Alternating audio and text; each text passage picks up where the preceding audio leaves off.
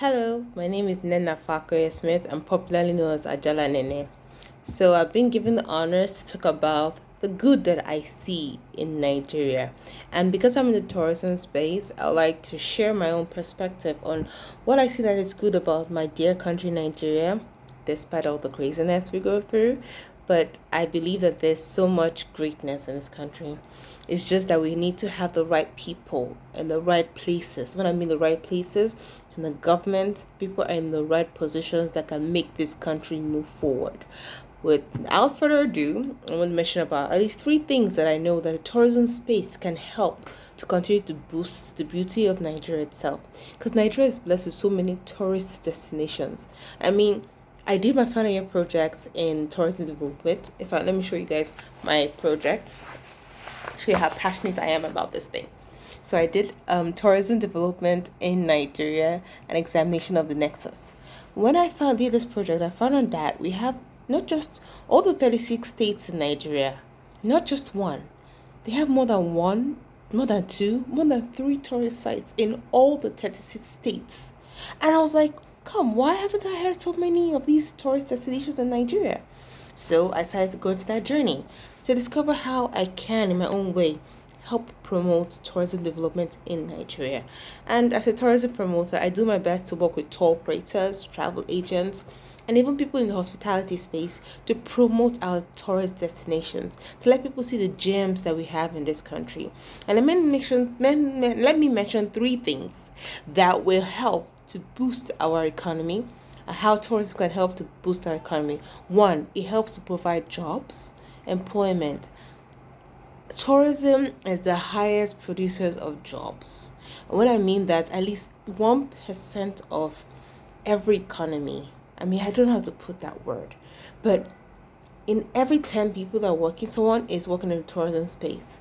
Because tourism is like our way of life, it's our culture, the environment, the things we eat, the things we say, the way we dance. Those things are way of life, and we can sell them to people. Look at countries like Kenya, South Africa, they've really leveraged on this.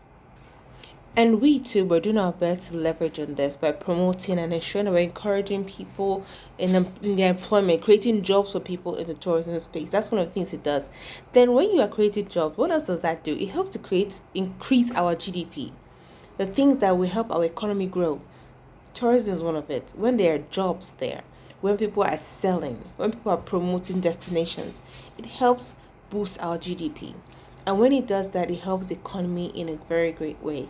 Countries like Hawaii, when I was doing my final year project, Hawaii was like my case study. Well, not like case study, but what I used to help me gauge how Nigeria can use tourism to build their economy. And I found that that is basically Hawaii's means of building the economy.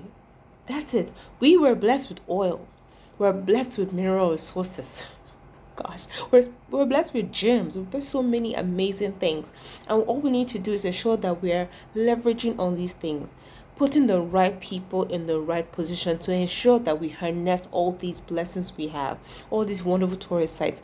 I mean, if I think about it, I don't think we have more than 1,000 tourist sites. If I want to exaggerate, but the truth is that every state has a tourist destination, and we need to harness it by encouraging employment, ensure that people have jobs. Like, I don't mean jobs, nothing big. Someone that's in the selling bole. I love using this illustration because it brings it down to the grassroots. A woman who is selling bole in front of a tourist site. If I carry people to go and visit, let's say a Badagry now, and she's selling bole in front of the museum, and we're finished looking at the museum, and we decide we want to take a snack, and we go and buy from this woman that sells bole in front of this museum. We eat street food. We enjoy the snack. If let's say we're about 100 of us that are there, and she has almost 100, we're gonna sell her out. That's the way we're helping someone to create jobs, to create employment for them. And then of course that will help to increase the GDP of our nation. And another thing I like to talk about is also how it impacts other industries. Now, I call tourism an octopus. An octopus if you don't know what an octopus is, it's a sea creature that has 8 hands. Now, tourism is like it has multiple hands. It touches agriculture, It touches even oil and gas.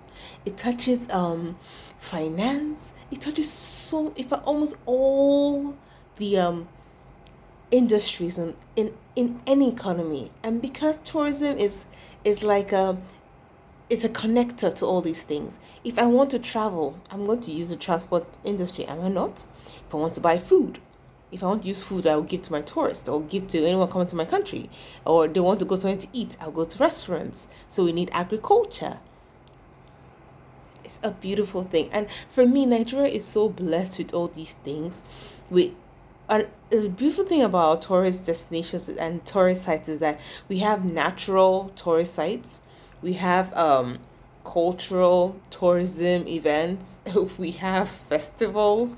We have monuments. What do we not have? In fact, I have a map here that I would like to share with you guys that I did with her name is Eat Tech Tourism, Eat Tech Travel.